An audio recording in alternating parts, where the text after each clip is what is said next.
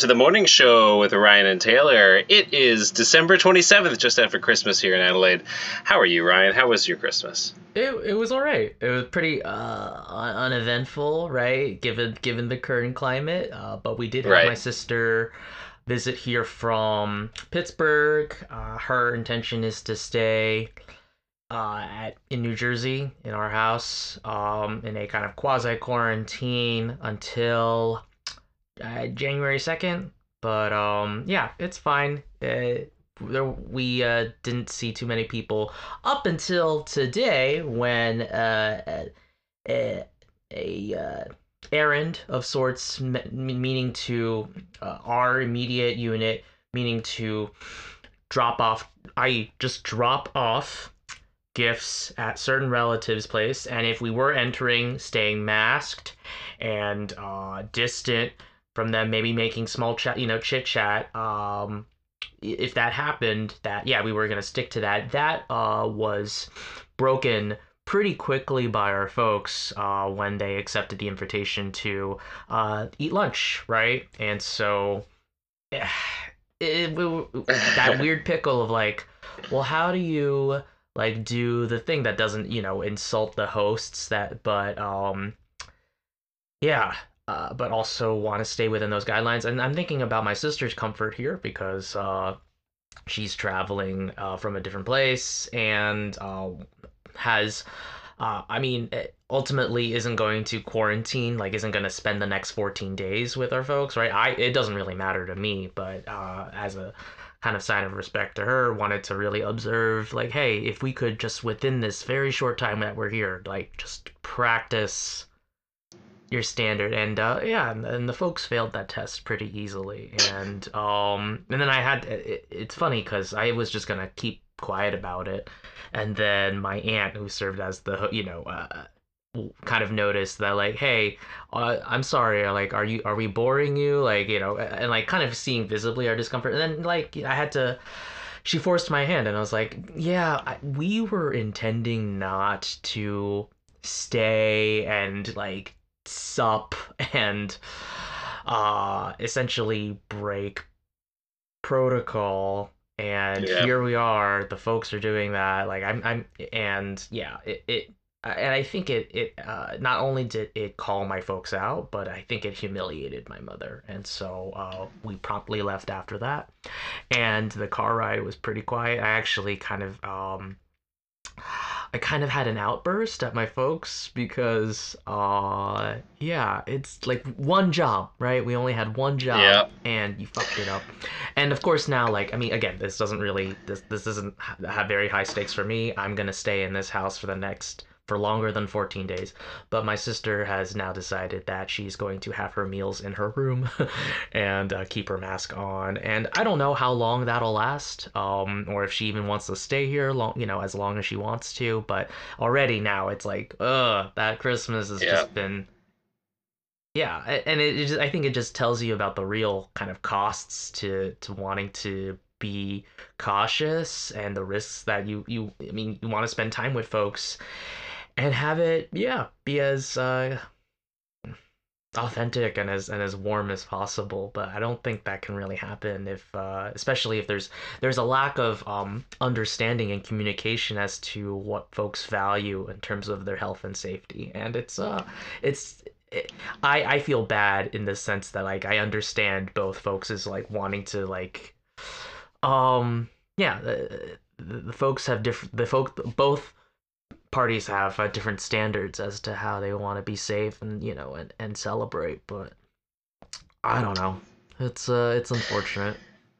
It seems like a little microcosm of the country and how the country is trying to handle things, and there's a lot of like, we'll do this, but X million Right. Americans are traveling for holidays, and we should wear masks, we should social Yeah, distance, but it really only works if you actually do it kind of all the time and everybody always does it. exactly.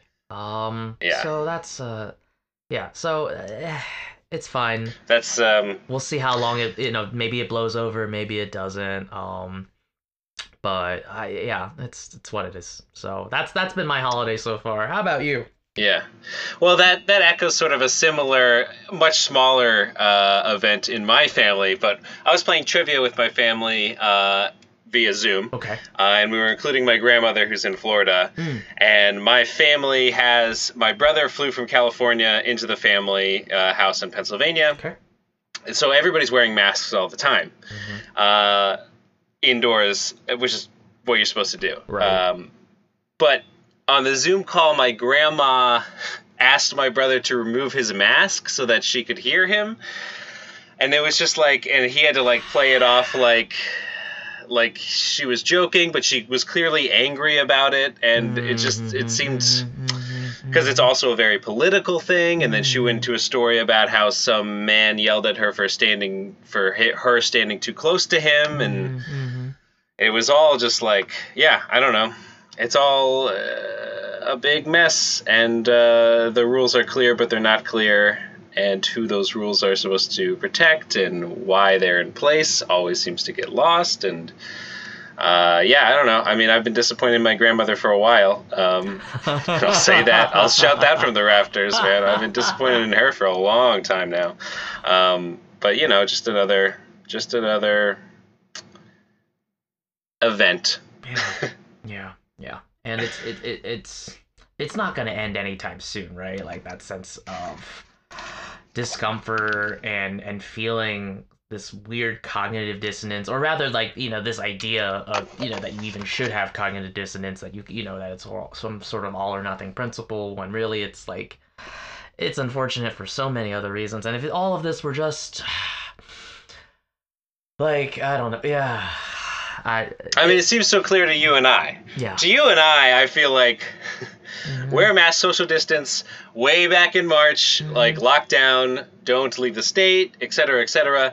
And there were movements to do that, and you saw the curve go down directly as a result of these actions, and then they sort of got lax on the rules, and I feel like they've just started now to clamp down again, just as the holidays were rolling around, which makes people angry, and it's not an easy problem to solve. It's not easy to get people to do things, especially in America, where I feel like a lot of the attitude is "don't tell me what to do." Right. Right.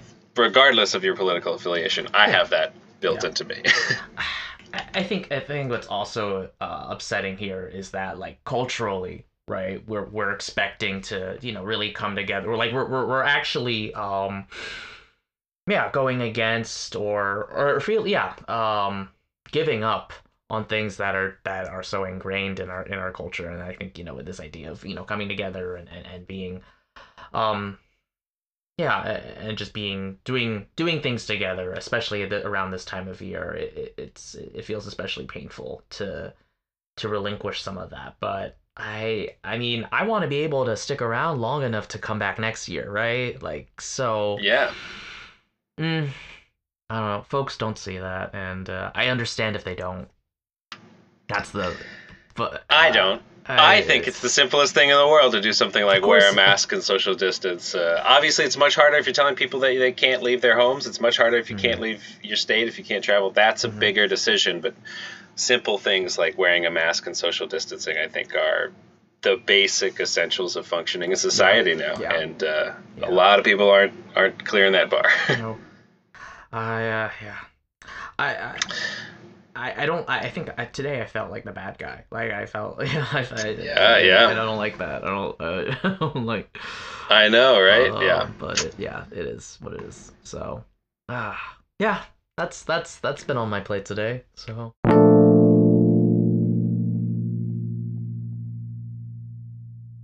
To parlay off of the COVID conversation, which we have all the time, I went to a movie theater. What did you see? I saw Tenet. Have you seen Tenet, Ryan? I'm not. No, I've not. And I don't have a particular inclination to watch it. I've seen Chris Nolan stuff. Dark Knight, like Forever, right? Yeah, great movie. Batman trilogy, good. Yeah. But something about this film. Maybe because we were in a global pandemic when this finally came out, and the idea, like, there's the campaign to watch it in theaters. Somehow I I prioritized my health and safety over watching this really cool IMAX film instead, and it didn't do so well. And again, I think with the same with our Cyberpunk 2070. Like maybe I was just somehow more caught in the discourse around it than the actual movie itself. But hearing anecdotally from other friends and just seeing how it performed, and yeah, I saw a few of the reviews, non-spoilery. I was like, I don't know if I actually wanted to watch this, but then again, I haven't been in a movie theater since like February, so who knows? I could see it like on my phone, I guess, right? Like I could rent it, I could go on one of those platforms and watch it, but no, I'm not. Is it what time? It's a time bending Robert Pattinson, uh, big budget kind of thing. Yeah, I mean, you got it.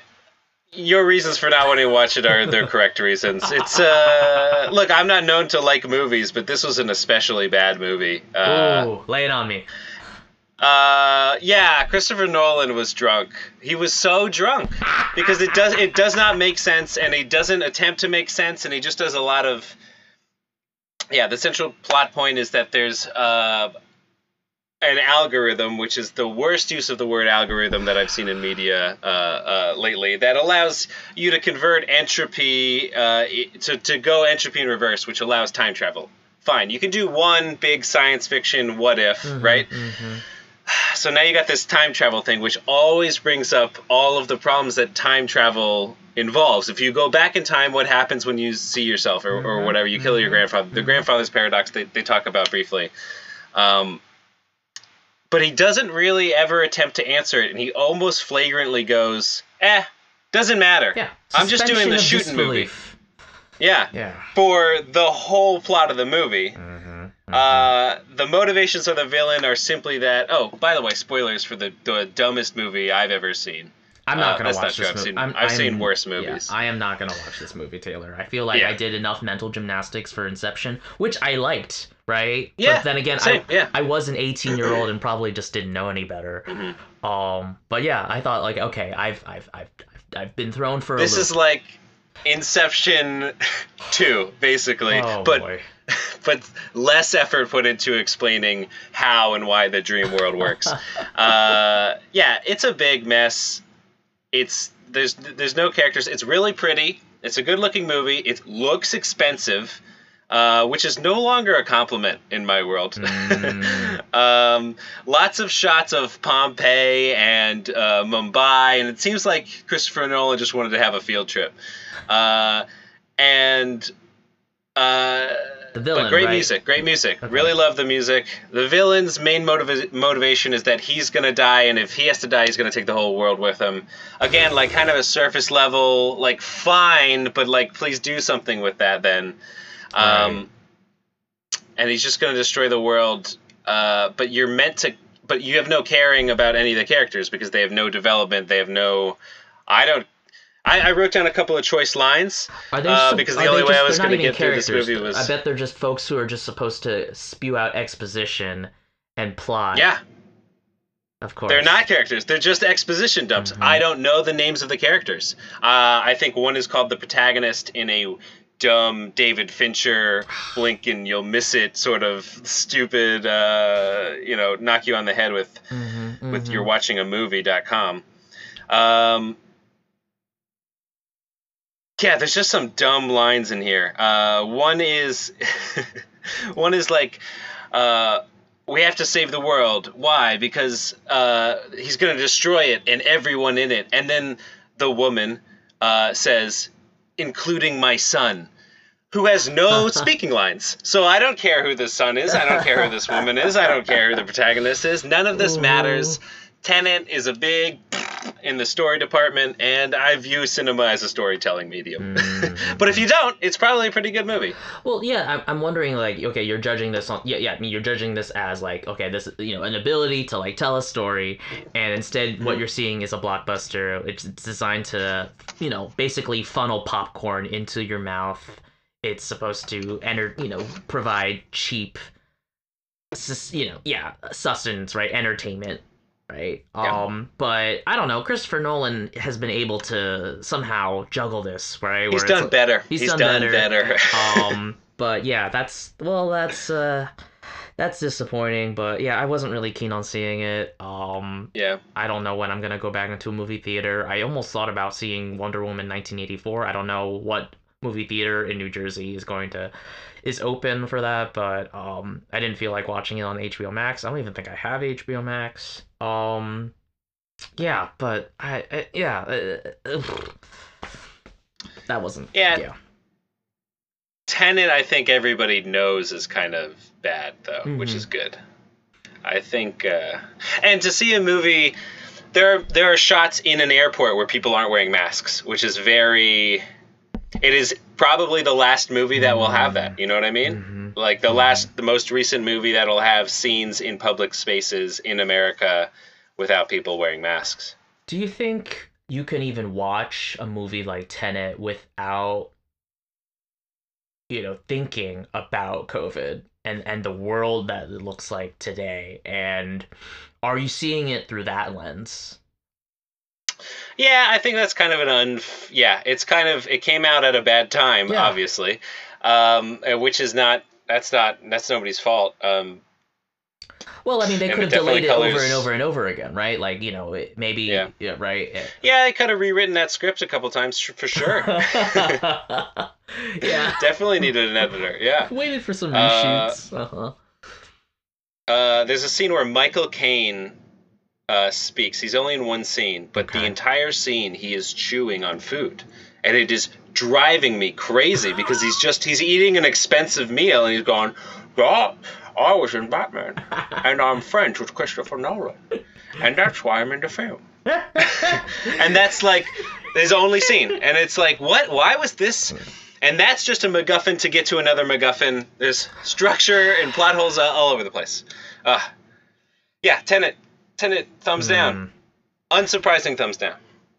I can see how, like, I mean, it's grinding your gears, but it's like, it just seems like a colossal waste of money, right? Like, That's what yeah. Right, like, and if you didn't even have fun, right? Like, if you didn't even have, like, okay, like, I know this is dumb, but this is like a particular low for dumb, right?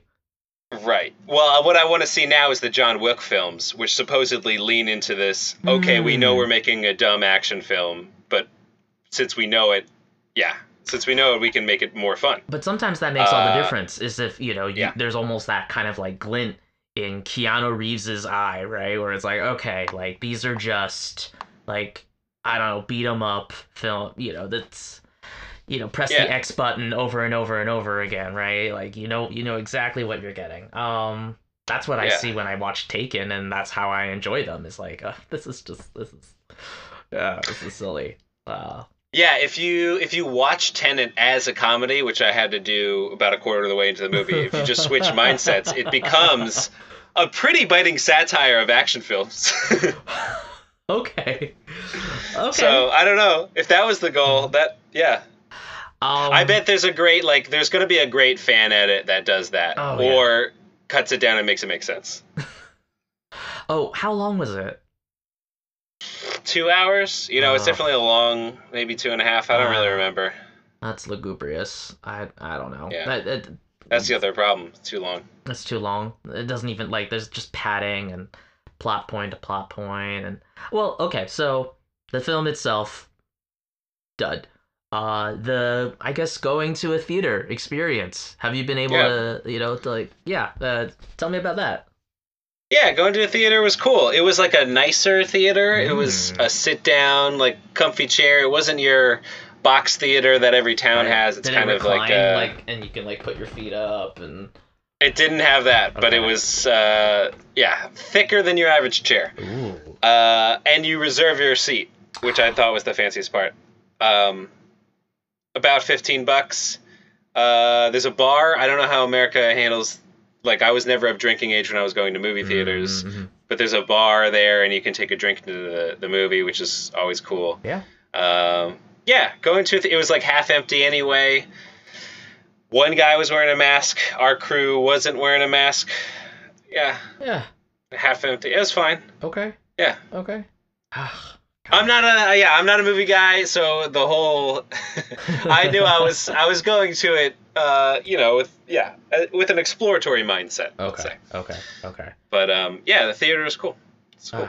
Lucky duck. I mean, Hmm. I think I wouldn't be like excited to watch Tenet, but if it meant going to a movie theater and having that like all those sensory experience of popcorn and reclining and holding my Hmm. bladder, right, to Yeah. like those little moments, yeah, I'd go for Well, I that got up again. and peed because I thought It my bladder was worth more than the story being told. Yeah, sometimes that just it is what it is, and you Yeah. just kind of have to. You can always just look it up on Wikipedia, I guess, if you were that desperate to know about the plot.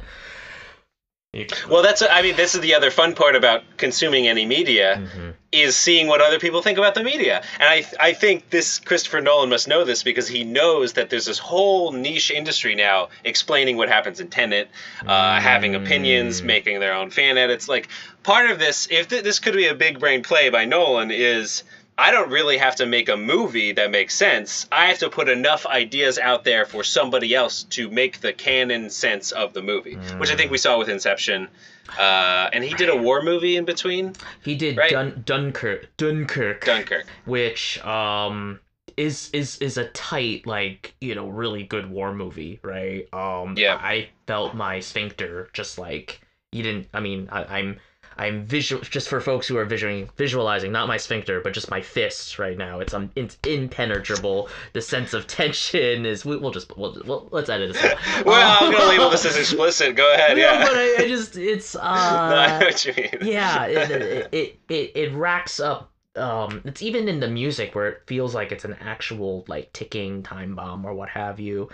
The Um, music, Christopher Nolan's yeah, music. I assume it's probably the same guy every Hans time. What Zimmer, is yeah, it? yeah, Yeah, Hans Zimmer. Yeah. and yeah, it's a war movie, so like lots of loud noises and explosions and I don't know, but yeah, it's a Chris Nolan film. Like it has all of this like this is IMAX for IMAX's sake, and I'm Yeah. gonna use Tom Hardy, and yeah, Yeah. I'm gonna use all my friends. We're gonna spend $1 million. yep, everyone's gonna look good. But I think Inception did, to your point, really created this strange universe with its own physics and its own lore. I remember consuming Inception fan fiction in the summer of 2010, I think. Yeah. So he succeeded in kind of building all of this world stuff, and it was entertaining. It was entertaining, and yet kind of like that frustrating, insufferable headiness, right? Like, oh, what happens? Yeah. But Well, this whole movie is that, and it's throwing it in your face, and that's the problem. it's shameless about Christopher it. Nolan, Hmm Nolan, if you're listening, I'm just saying, maybe hire. Wait, did he write The Dark Knight? No, I think his cousin So okay, or and brother. Yeah, Dunkirk yeah, was like based on historical events. yeah. Nolan, hire a writer as good as Hans Zimmer as a musician, because then we get some really good movies. Yeah. And props to the cinematographers. Looked very expensive.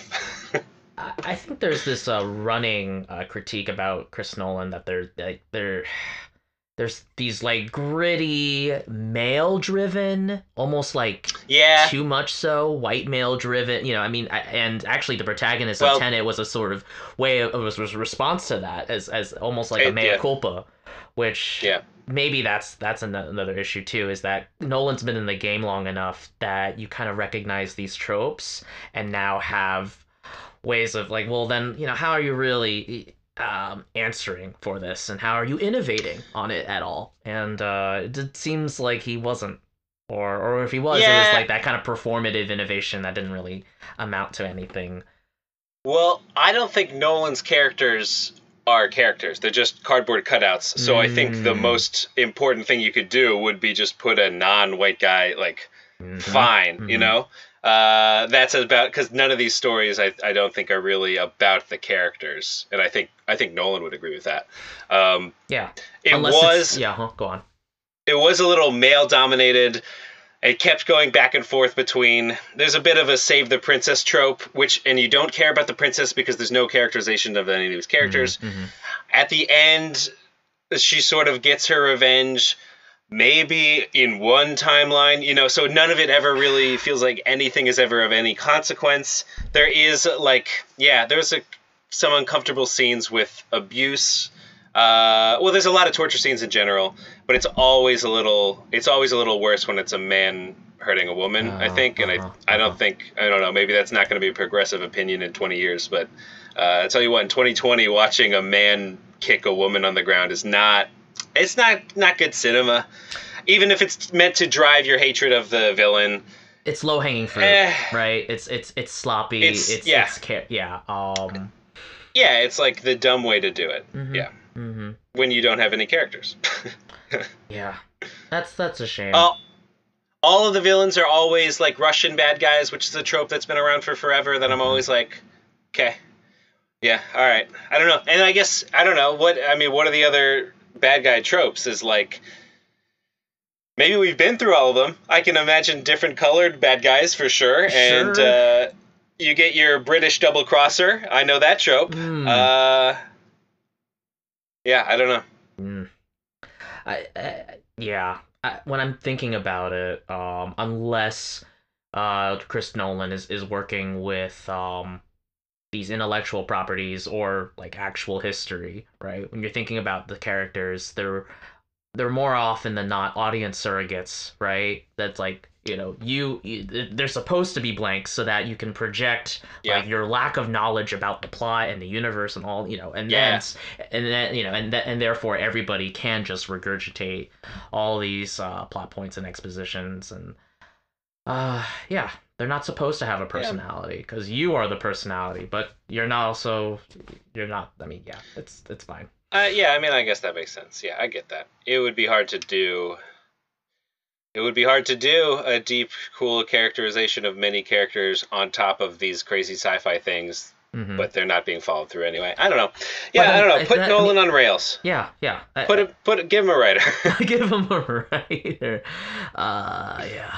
Oh well. Still sounds. Great recap. It confirmed all of my suspicions about the movie, but now with spoilers and whatever.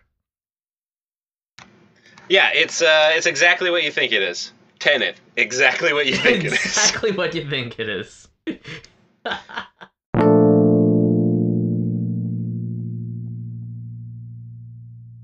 Another lighthearted media. So do you know what Pokemon Uranium is?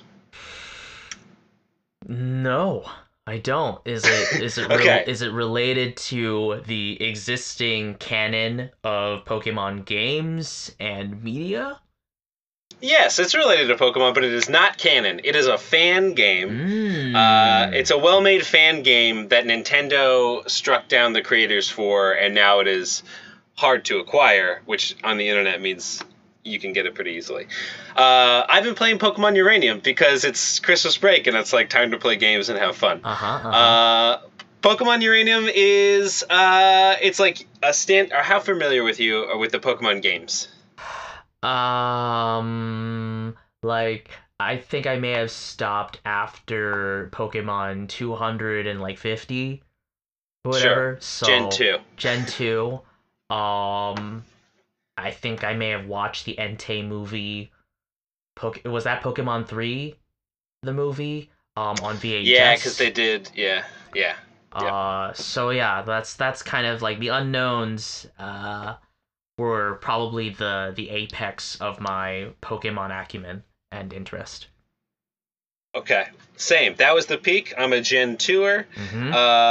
And this game, so Pokemon went after Gen 2, after Gen 3, really. Pokemon got more and more casual, and I don't know if you know the current public opinion about the most recent Pokemon games, but they're thought of as being like pretty watered down, pretty easy, dumbed down RPGs for everybody / kids, and they're the most popular media franchise in the world, bigger than Star Wars, so like they're not wrong in terms of dollars.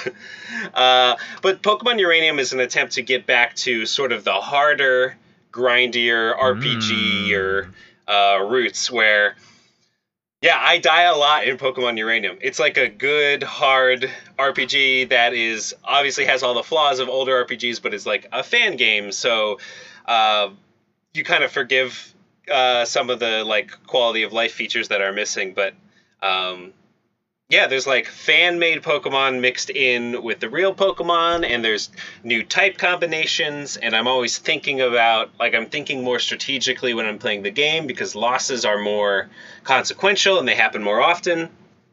It's just a good, meaty Pokemon game, and it's a shame that Nintendo took it down because it's like, it scratches an itch that the Pokemon game creators weren't even addressing.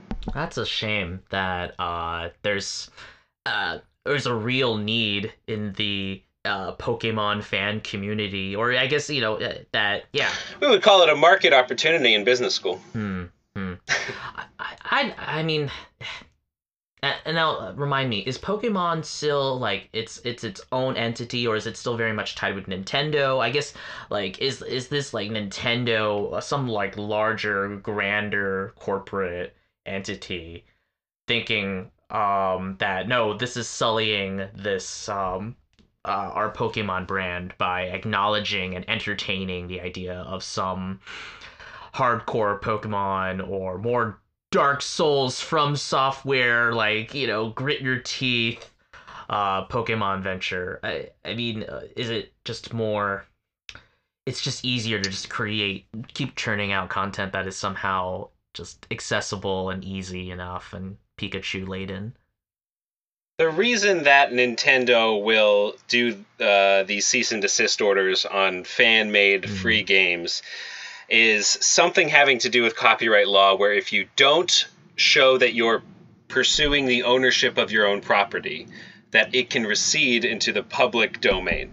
Pokemon is not in that sort of threat, but that is like the fallback. That is the good reason why Nintendo would do this. The bad reason is that they want absolute and total control of the representation of their characters and icons, which is also understandable in their legal right. That being said, Nintendo has a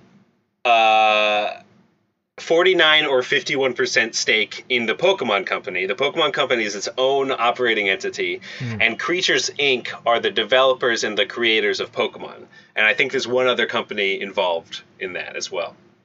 But yeah, there's like it's a big corporate, multinational, giant world franchise with a lot of corporate interests. So somebody somewhere is going like, we got a couple lawyers in back, we might as well use them. I didn't think that it had gotten so complicated. It's a beast. But yeah, so it's a banned game. And speaking of banned games, have you ever played Red Candle Games? They're a Taiwanese developer. They made a game called Devotion, and they've also made a game called Detention. No, none of those ring a bell. Yeah, enlighten you me. would love Detention. You should play Detention. It's probably $7 on Steam. Okay. They're a Taiwanese developer that at least in Detention, very literally critiques China. And the policy of, I can't remember all the names, but the very martial law that was going on in Taiwan and is probably a very real threat and current political issue in Taiwan as well. But Detention was banned from all platforms globally for having a comparison of the leader of China to Winnie the Pooh, which is its own... I've heard this is about its this. own. Yes. So if you want to talk about Xi Jinping, you use Winnie the Pooh as a stand-in because you can't critique the leaders in China. Not unlike the way Trump would like to not be critiqued by the media. Right. I think that's totally fair. So this game was banned for having a reference in a bit of environmental art that basically used the term Winnie the Pooh, not necessarily in probably in reference to Xi Jinping. So this game was banned and taken off all platforms until yesterday. which it was released on Good Old Games, which you may remember is run by CD Projekt Red, who also just released Cyberpunk 2077, until later that day they took the game back. They announced they were gonna put it on the store, and then Red Candle Games said, no, we're not. Because, quote, angry gamers wrote into them. So there's two likelihoods. First of all, there probably is a large Chinese market that is really mad and controls a great amount of capital that flows through the gaming ecosystem. That exists. Chinese national gamers, totally. The other option is, of course, that China said, no, we banned all this. You're operating in Taiwan, which is China, from China's point of view. And you don't get to critique the political leaders here.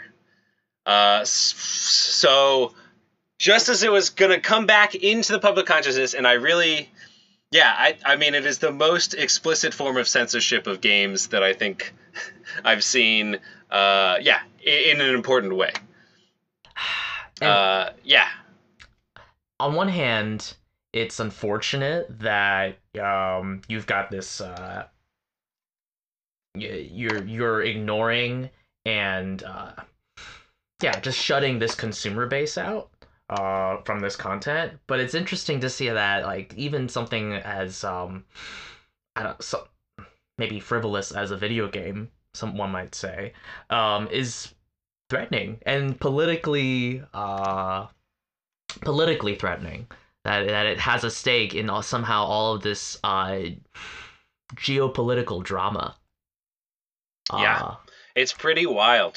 It's not something I think we could conceive of maybe even 10 years ago, that video games could be so political. And I would argue Devotion is not a political game, and Detention is a very political game, and Detention is the one that is allowed to exist in the world. I'm almost happy that it's in this order, but it obviously affects the developers of these games' lives, who cannot sell the game that they made, for a couple years. This is the whole business here, is to make games, and what that does to developers as a result of a giant, powerful government. Right.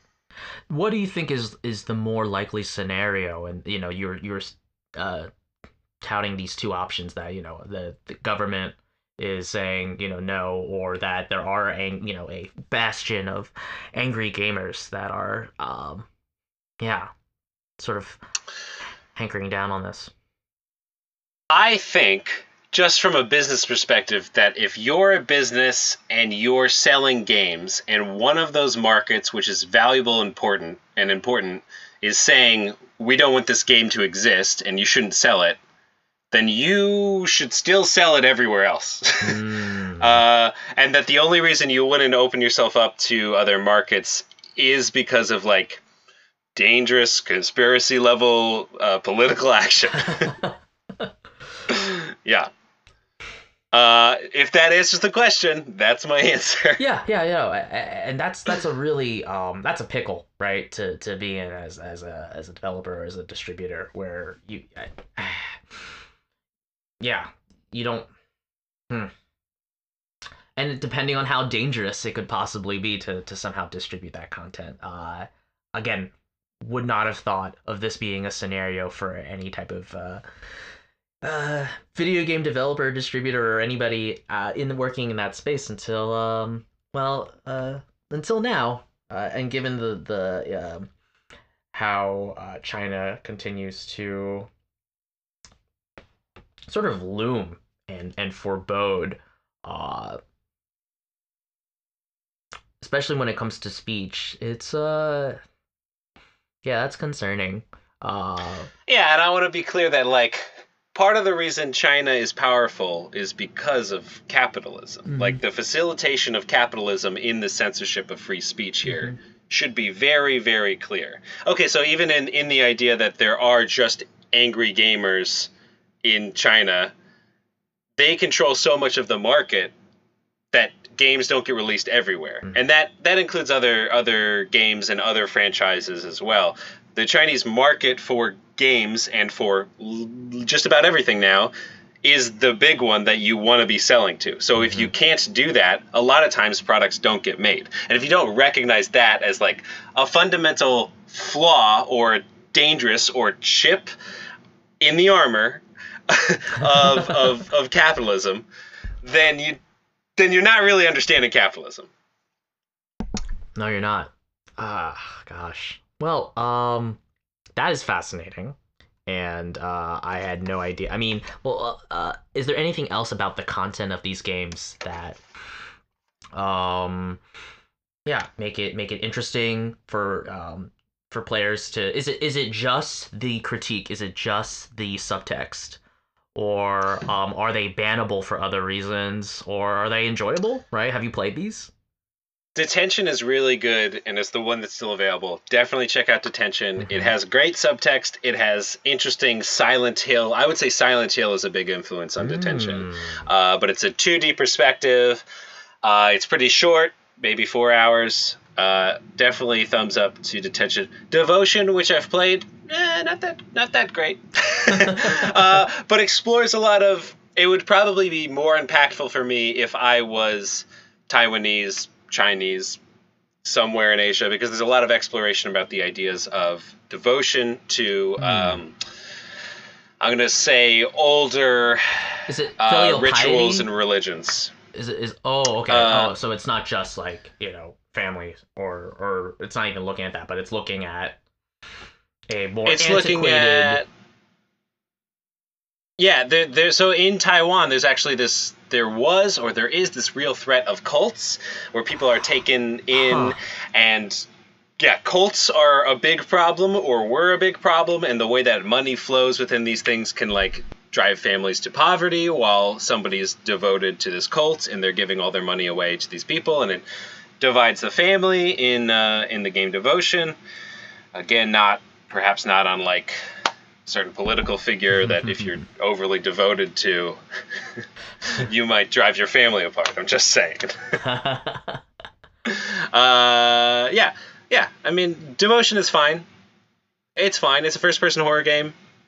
It's not I your was cup of running tea. it on it's yeah, well, yeah, and I was running it on I'm running a version that you can acquire, so maybe not the best version of the game, certainly one that hasn't been able to be patched and updated as you might expect from a commercially available game. Mhm. Also, I'm running it on like an older PC, and it was always going to be chugging, but yeah, Detention though, thumbs up, and that's why I wanted to play Devotion, because I thought Detention was such a good game. Mm. Well, no, the more I've learned something today, and I mean, I want to go into a rabbit hole of research, but I'd It's also worth like, it. yeah. That's what I did. Yeah.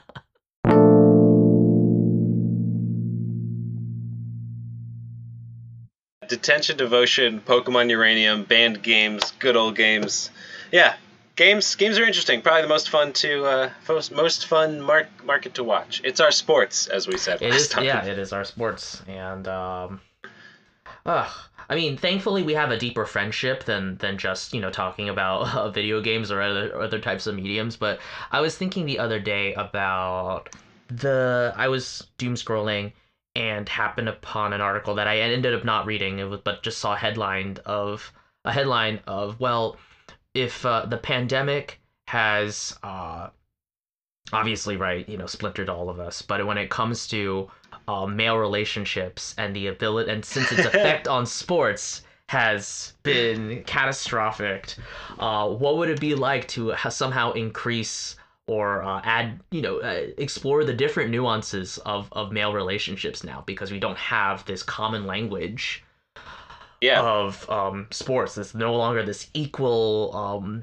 democratizing force that somehow everybody has a similar acumen, or at least there's the same lexicon or diction attached to it. And I couldn't help but like, well, how sad is it that we have to rely on this very, like, for many folks, like, narrow and finite, I don't know, book of practices to somehow relate to other men.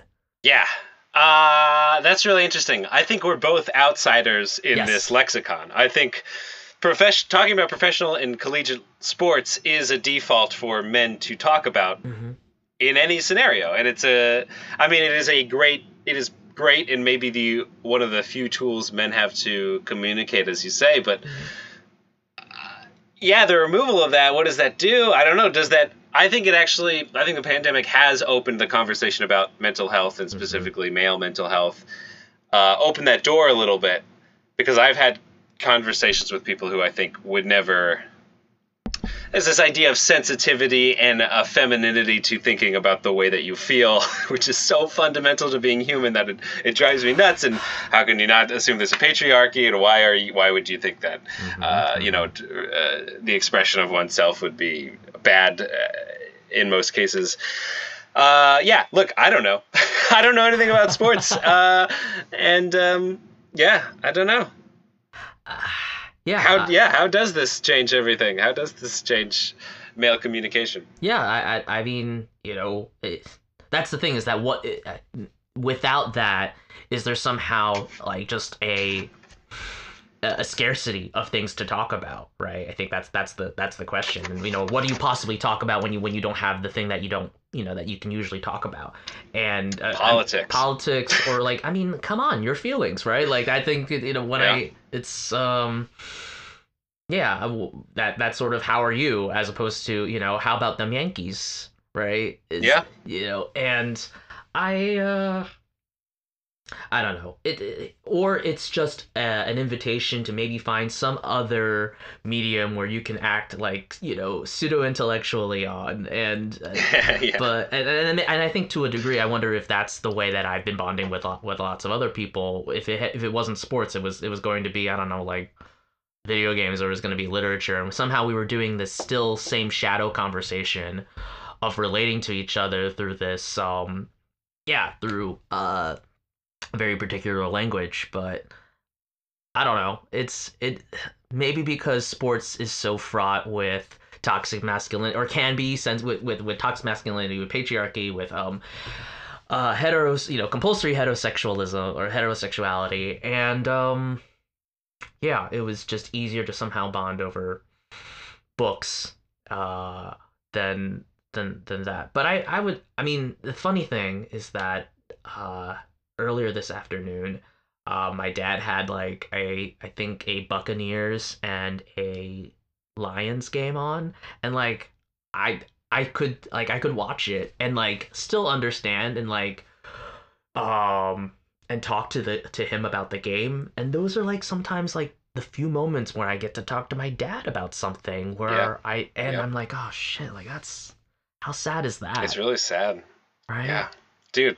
Yeah, I know, man. And we're the emotionally available ones, Right? Forget about like the father-son relationship that is just that, or doesn't exist. I know. Like, as if that's enough, right? Is for me to be like, oh gosh, that touchdown, and that fumble or something. I'm like, oh god, like, can't believe I'm saying, like, I'm buying into this because I know that it'll work. Yeah. And I mean, it's fun. I mean, it's fun to care about stuff in an arbitrary way that doesn't really matter, and to take it really seriously. That's what games are. Yeah. Yeah.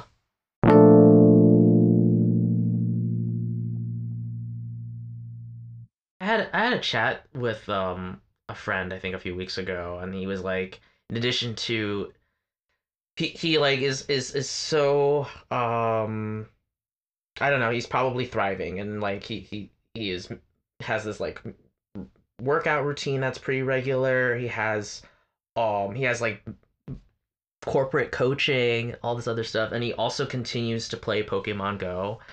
And I was like, what? Like, that's not useful for me. Like, I don't. But if Pokemon Go is interesting because it's like, it's dissociated from the rest of the Pokemon universe in terms of gameplay, and you go out into the real world. And there was that summer 2016, the last of the good times, in which everybody was out and playing this game together, and like being social and reveling in nostalgia and getting exercise in a way that I think games don't do this very well. The other games that I think would do this kind of well, like the Just Dance games, Dance Dance Revolution. Right now, Wii Fit is like a hot commodity. But in general, games are like sedentary things. So when you have this walking around in the real world part of the Pokemon Go experience, I think people were really like jazzed about it. And you probably get more endorphins when you're walking around in the sunshine than sitting in the back of a car playing your little Game Boy. I mean, that's a really tough nut to crack when you want to make something that is somehow like actively engaging muscles and doing this, the optimizing that experience. And I guess, maybe this is what virtual reality is trying to do, or any of these um yeah, I guess Dance Dance Revolution, or all those, other things that you've mentioned, is, they make that a lot, that experience a lot more immersive and a lot more interesting. But how do you sustain that, right? And how does that make like a lot of money? I mean, those moments are so few and far between. Um, Yeah. And obviously Pokemon Go is fraught with like people going on private lands and like mm, people finding a dead body, and like mhm, when you're facilitating the people going out into the world all over the world, like to what level are you responsible for their safety? And mhm, like mhm, mhm. if you're operating on the scale of millions of people, somebody is going to have an accident while using your product. That's Yeah. just like that's what it is. And I mean, in a totally new world, like where does that responsibility lie? Mhm, mhm. In a world where your insurance is a corporate capitalist society who is paying for an accident, it becomes a really expensive question. Yeah. Yeah, yeah. I mean, there's probably been so many times when, even playing the Wii Fit or Dance Dance Revolution, right? They always put those disclaimers too, right? Like, you could slip on this, Yeah. right? Yeah. And Huh. that was the solution for Pokemon, is like whenever you open Pokemon Go Mm, up now, it says like always look where you're going, stay on public land, don't. don't I mean, sue stuff us. that's very obvious that Hmm. maybe mitigates any sort of damages, but is like primarily there to protect the Pokemon Go company. I mean, obviously, maybe there are children who are just walking around. I mean, that's totally possible, and maybe that screen saves a life, and if that's so, then it's absolutely worth putting in a screen. Totally. Yeah. Yeah. I'm fascinated that it's still running, right? Folks are still out there grabbing their Pokemon. Maybe they're not going outside as often as they were in the summer of 2016. I remember being in the passenger seat of my friend's car, and we were driving around just so we could find Pokemon. Right? That was a Yep. very special summer, for Yeah. for that reason. And yeah, I didn't think. Uh, it's it's bigger now than I think it Hmm. was before. Maybe, um, at least by revenue. Uh, Yeah, during the pandemic, so they rolled back a lot of these restrictions where to hatch a Pokemon egg, you were supposed to walk 10 kilometers for some Pokemon. They sort of halved all of these distance requirements Hmm. for the amount of time and space you had to walk. But they've just recently sort of rolled that back as if the pandemic has stopped. Um, which for Huh. maybe for some of their markets it has, but I would say in the U.S. obviously the pandemic is at its worst. In the U.K. the pandemic is at its worst, and I'm less familiar with the rest of the world. Perhaps in Japan things are better. Perhaps in Japan things are better. I don't know. They just banned any foreign travel or incoming travel, Yeah. if I'm not mistaken. And it's Any? Wait, can I come back? hmm, I don't know. I don't know. Okay. I'd look into this, but and of course, I was just looking at a byline, hadn't really explored any of it, but of course, with the UK and this mutation of the coronavirus, I'm sure Yeah. folks are in a tizzy about, well, international travel. I know that some airports, or is it airlines, are requiring that for anybody from the UK who's traveling to the US, they have to quarantine or they have to have a negative test and all. Yeah, it's that another part of the dance where something bad happens and we have to close things up, or we have to throw down another uh, litany of precautions and protocols, if only to, yeah, be safe. But yeah, that such is the reality that we're living in right now. Yeah. Ugh, Yeah, maybe in a couple of years it'll be better. maybe, maybe. Ha. Thanks for listening to the show, listener. Hope you have a wonderful and safe New Year's Eve. Hope if you celebrated Christmas, you had a wonderful Christmas, and if you didn't, I hope you enjoyed any break that if it was possible. Uh, and good luck in the new year. Yep. Bye. Bye.